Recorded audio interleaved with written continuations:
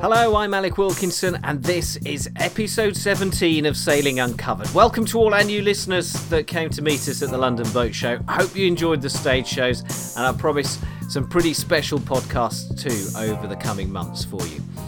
So, coming up in this edition, Mr. Golden Globe. Yes, we're joined by the author of A Race Too Far to discuss the epic round-the-world race that 50 years ago created legends, but also destroyed lives. And the race is being rerun in the summer of 2018. Wise or insane? We'll discuss that. Also, a 3 times world champion tells us why he loves his boat in our regular monthly feature. But first, picture this. Every morning you wake up and wonder if you'll have the energy to even get out of bed. And it's not something a strong coffee can sort out for you either. But you don't stay in bed.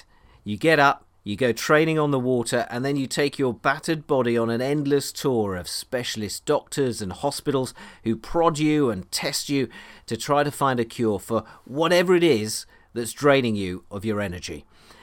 Now that is the life of Argentinian Santiago Langer, Olympic champion in the NACRA 17 in Rio at the age of 54.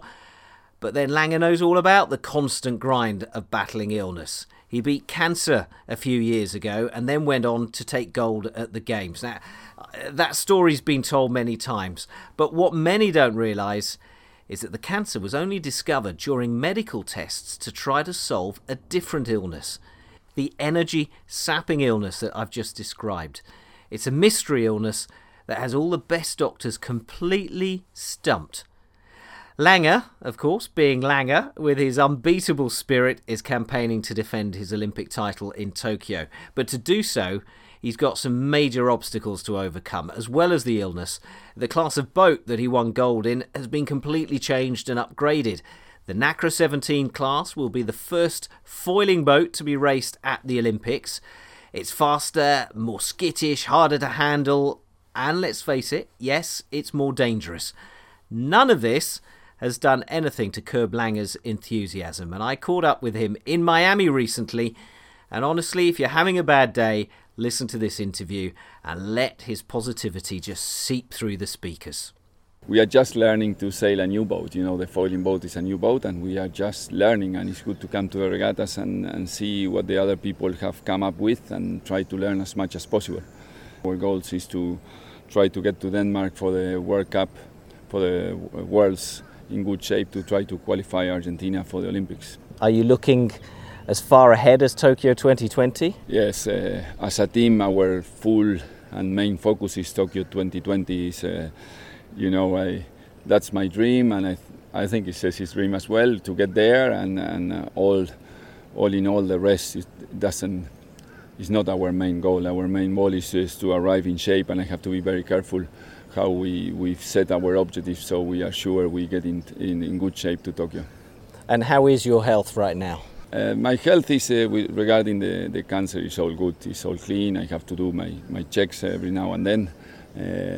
But I am dealing still with some illness I got that I don't know exactly what it is, and it's get me my body out of energy, and I am doing all my best to get it. And actually, being sailing is always good. It makes me, put my mind into the sailing and give me a lot of energy, which is really nice. So I have a good motivation through that, but I have to still looking after the other thing to try to solve it, so we have good energy to perform better. It must be quite exhausting to be on this constant search for health. Yeah, it is really exhausting. Actually, I am struggling a lot more with this problem than with the cancer itself. Probably the word cancer is a big one, but this is no name for it because no one knows what I have. But it's hard. It's hard, but it teaches you and it makes you stronger. Anything like that, it makes you stronger and makes you value what you really enjoy. And it's so clear for me that I enjoy being here. So I enjoy every day I'm in the water and try to focus on that. And so at the end of the day, it's always a good lesson. So I'm interested by your motivation with the sailing, with this sort of virus that you don't know what it is and exhausts you. You find that going sailing kind of turns that around and turns you into a new healthy man. Of course, yes. Yes, the more I sail, the more I have clear that it's part of my life, and I want to keep enjoying it. And it's incredible. Sometimes I jump into the boat with very little energy, and the adrenaline and the will to win and the will to perform gets me so much that I forget that I am tired even.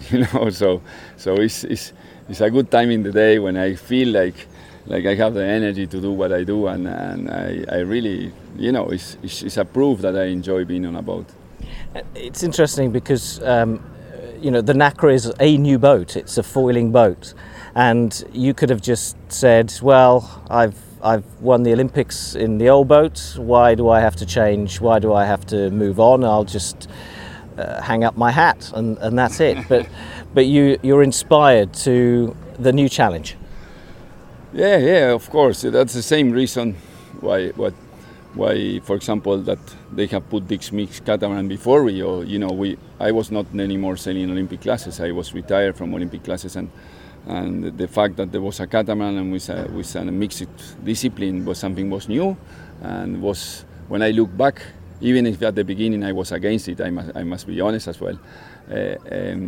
It was a big challenge, and the challenge motivates, and it's fascinating to learn something new. And now again, to learn this difficult foiling boat, the tactics are different, the way we sail the boat, the way the things that we need to focus are changing, and it's nice. It's bloody nice to learn something new. And even if I think that's a privilege of our sport, that you have new things. It's not like a tennis player; he always have done exactly the same, and we have the challenge to change to a different sailboat or to change to a different discipline or whatever, and that's motivation, because you have to learn something totally new. And I think I feel as well that's one of the biggest motivation I have.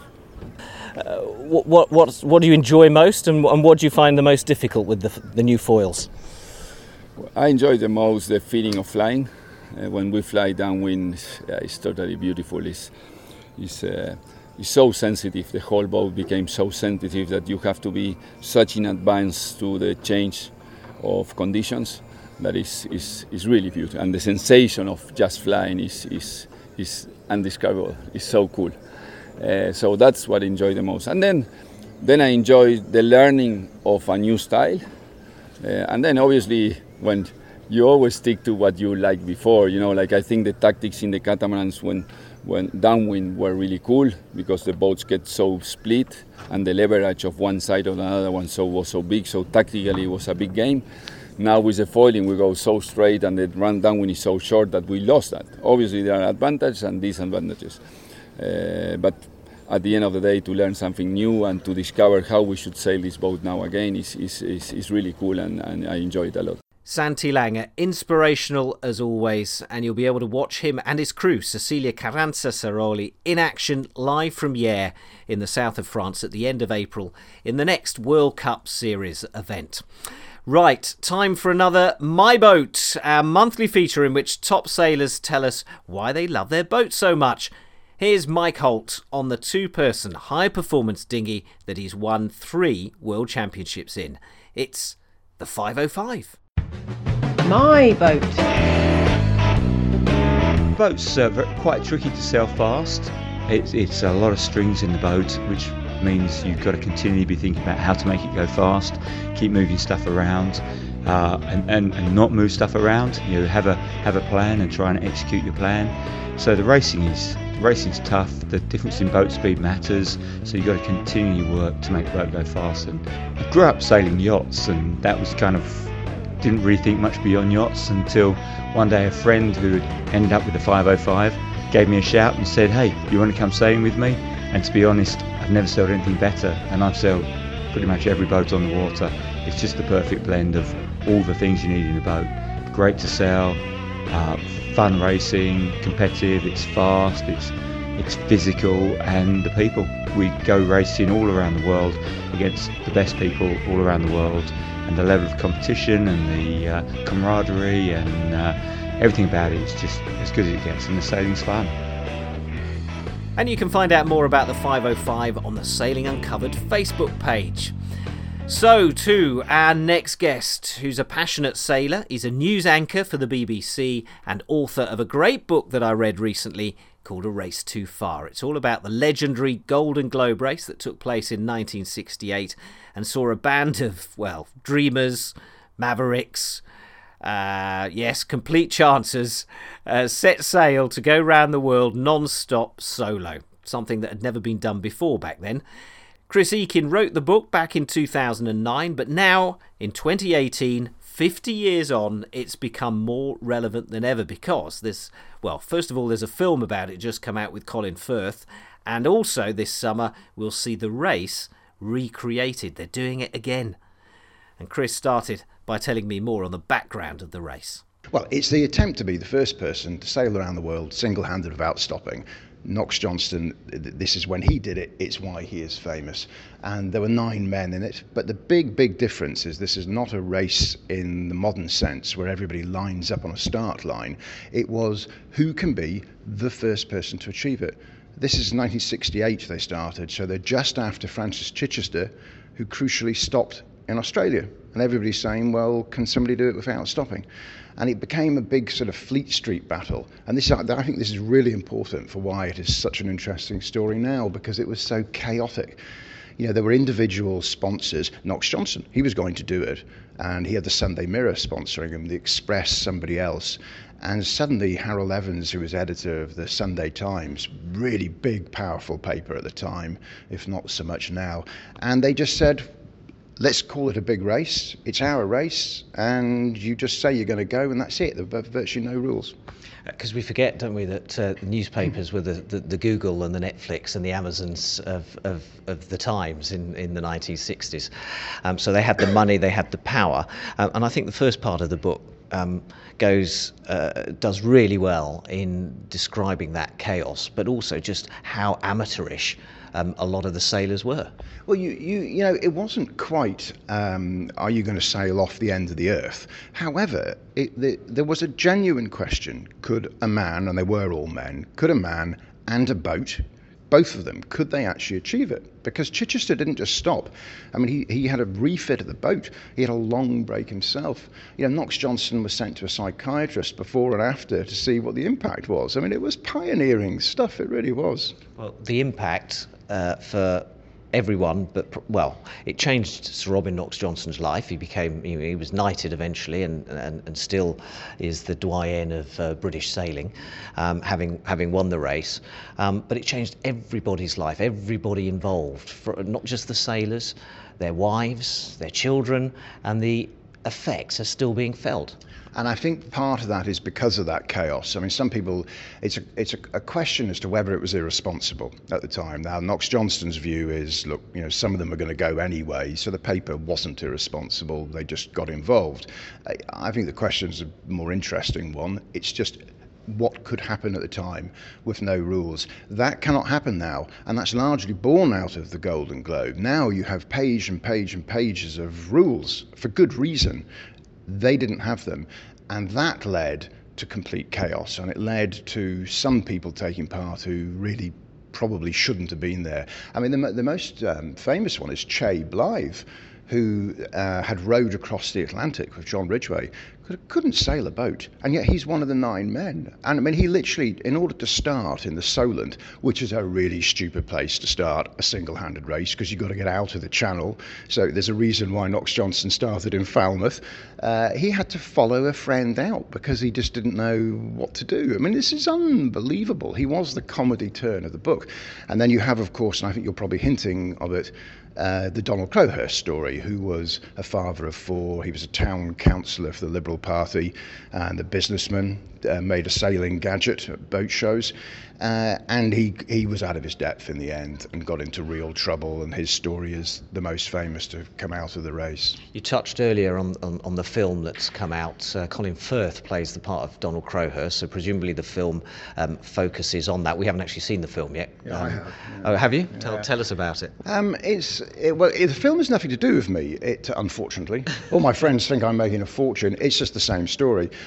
Fortunately, Colin Firth was an absolute gentleman. I emailed him and said, look, I hear you're doing this film. I wrote a book. Would you like me to send you a copy? And he sent a lovely email back saying, I've actually read your book, and I've read it several times, and I nearly missed a train because I was so engrossed in it at King's Cross. And he gave me this lovely quote to put on the front of it. Absolute gentleman, real star. But he plays Crowhurst. Rachel Weisz plays Claire Crowhurst. Big budget film. I liked it. I was worried I'd be horrified by it. You know, there's inevitably some artistic license. There always is. I think it's a really difficult story to tell in film. You know, I worked in television for 25 years, and pictures constrain you as well as helping you. The one disadvantage of it is that it is just the Crowhurst story. It's impossible. I think it's impossible to do a feature film on the whole race. The problem is if you don't understand the whole race, it falls a little out of context. Nevertheless, it's gripping, and Colin Firth, I think, at his best as well. So Donald Crowhurst, the short story is that he set off on a boat that probably wasn't right for that sort of voyage. Probably didn't have enough knowledge to get around, but realised very early on in the race. Well, you take it from there. Well, I would even question or certainly his family would question, that probably didn't have enough knowledge. I mean, he was dubbed as a sort of weekend sailor. He was like many people at the boat shows. I think he could have. I mean, he sailed to, the Falkland Islands. I think he could have got round. I think the real issue is his boat. His boat was not ready. It was a very chaotic start. And you still see it, the Vendée Globe. You get some people in that who are not ready. It's been a ludicrous scramble. That is part of it. And that is the part in which he failed. There's no doubt about that. And then, of course, and you're right, it's a terribly long story, but in essence, if he wasn't successful, he had the potential for losing his boat, which is sponsor-owned, his business and his house. And he was very under pressure to succeed. He put everything into it, basically. He did, and he started exaggerating his progress. His agent started exaggerating the exaggerations, and before you know it, and we're talking really early in the race, weeks into the race, he is on a part of the ocean that is different to where the public think he is, which means he can't even drop out with dignity. And so it all just grows arms and legs, and the pressure ends up getting to him after many months of pretending he's going around when he's in the South Atlantic. Remember, a lot of them didn't even have radios. Nobody, of course, had GPS then. So you could do it then, you couldn't do it now, and that is what makes this whole story so special. There are episodes in the book where you describe how he's trying to hide from passing ships and vessels so that no one spots him, because within the maritime world, people knew the race was on and were keeping an eye out for yachts and so on. And in the end, the pressure got too much for him, or maybe it didn't. We don't really know what happened, but he never returned. We don't know what happened, but I think you're right. I think you can conclude the pressure got too much. And it's interesting because the Sunday Times, we were talking about their complete chaos before.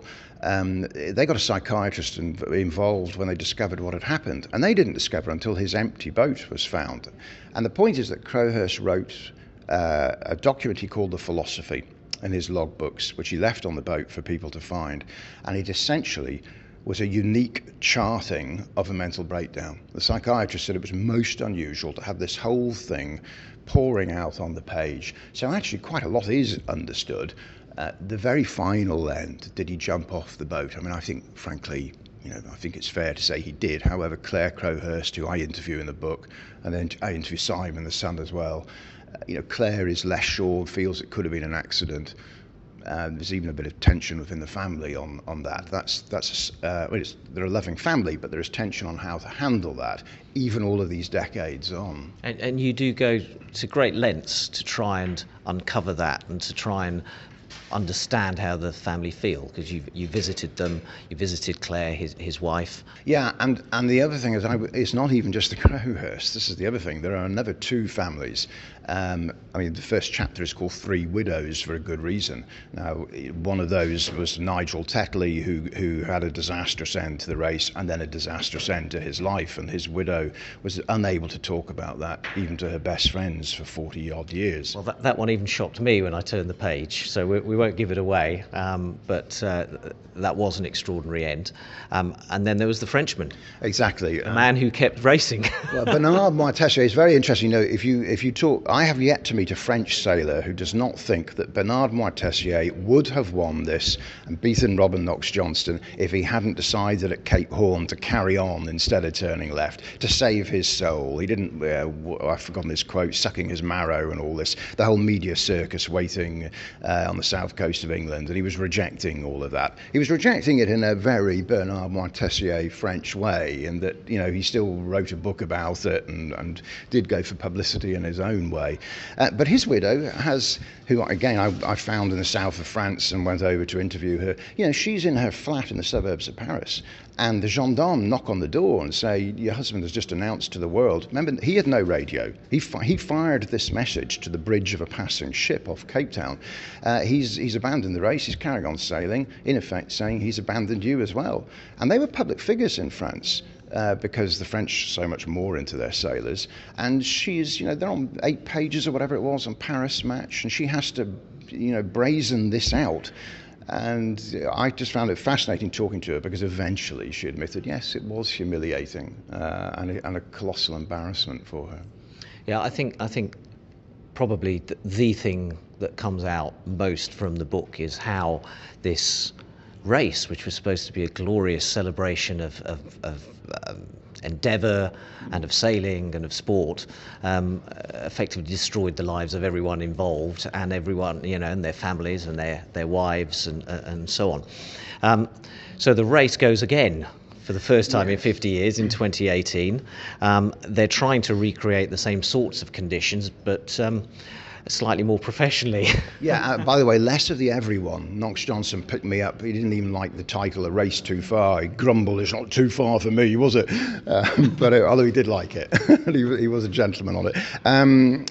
Yes, it is being recreated, and I think it's fascinating. I have to say, frankly, when I heard about it, I thought, what a daft idea, and all of this. You can't even have digital music on board. It has to be analog tape. And I thought, for goodness sake. However, you know, it has captured people's imaginations. It has really taken off. So who am I or anybody else to question, you know, the idea they've come up with? And I was talking to Susie Goodall at the London Boat Show, who's the only woman in it.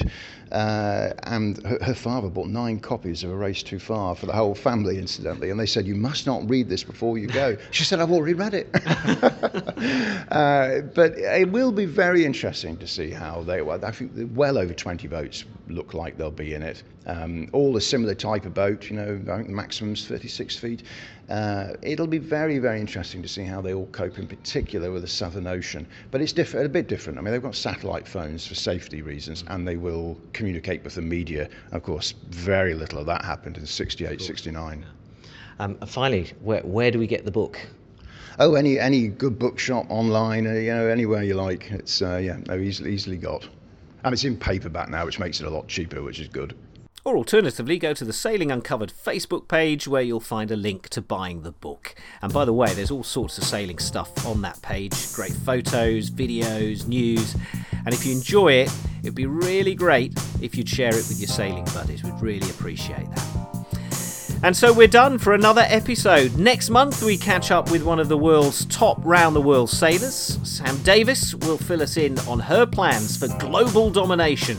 Well, sailing the next Vendée Globe anyway.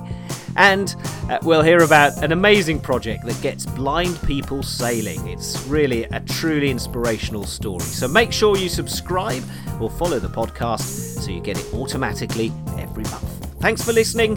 Fair winds, everyone.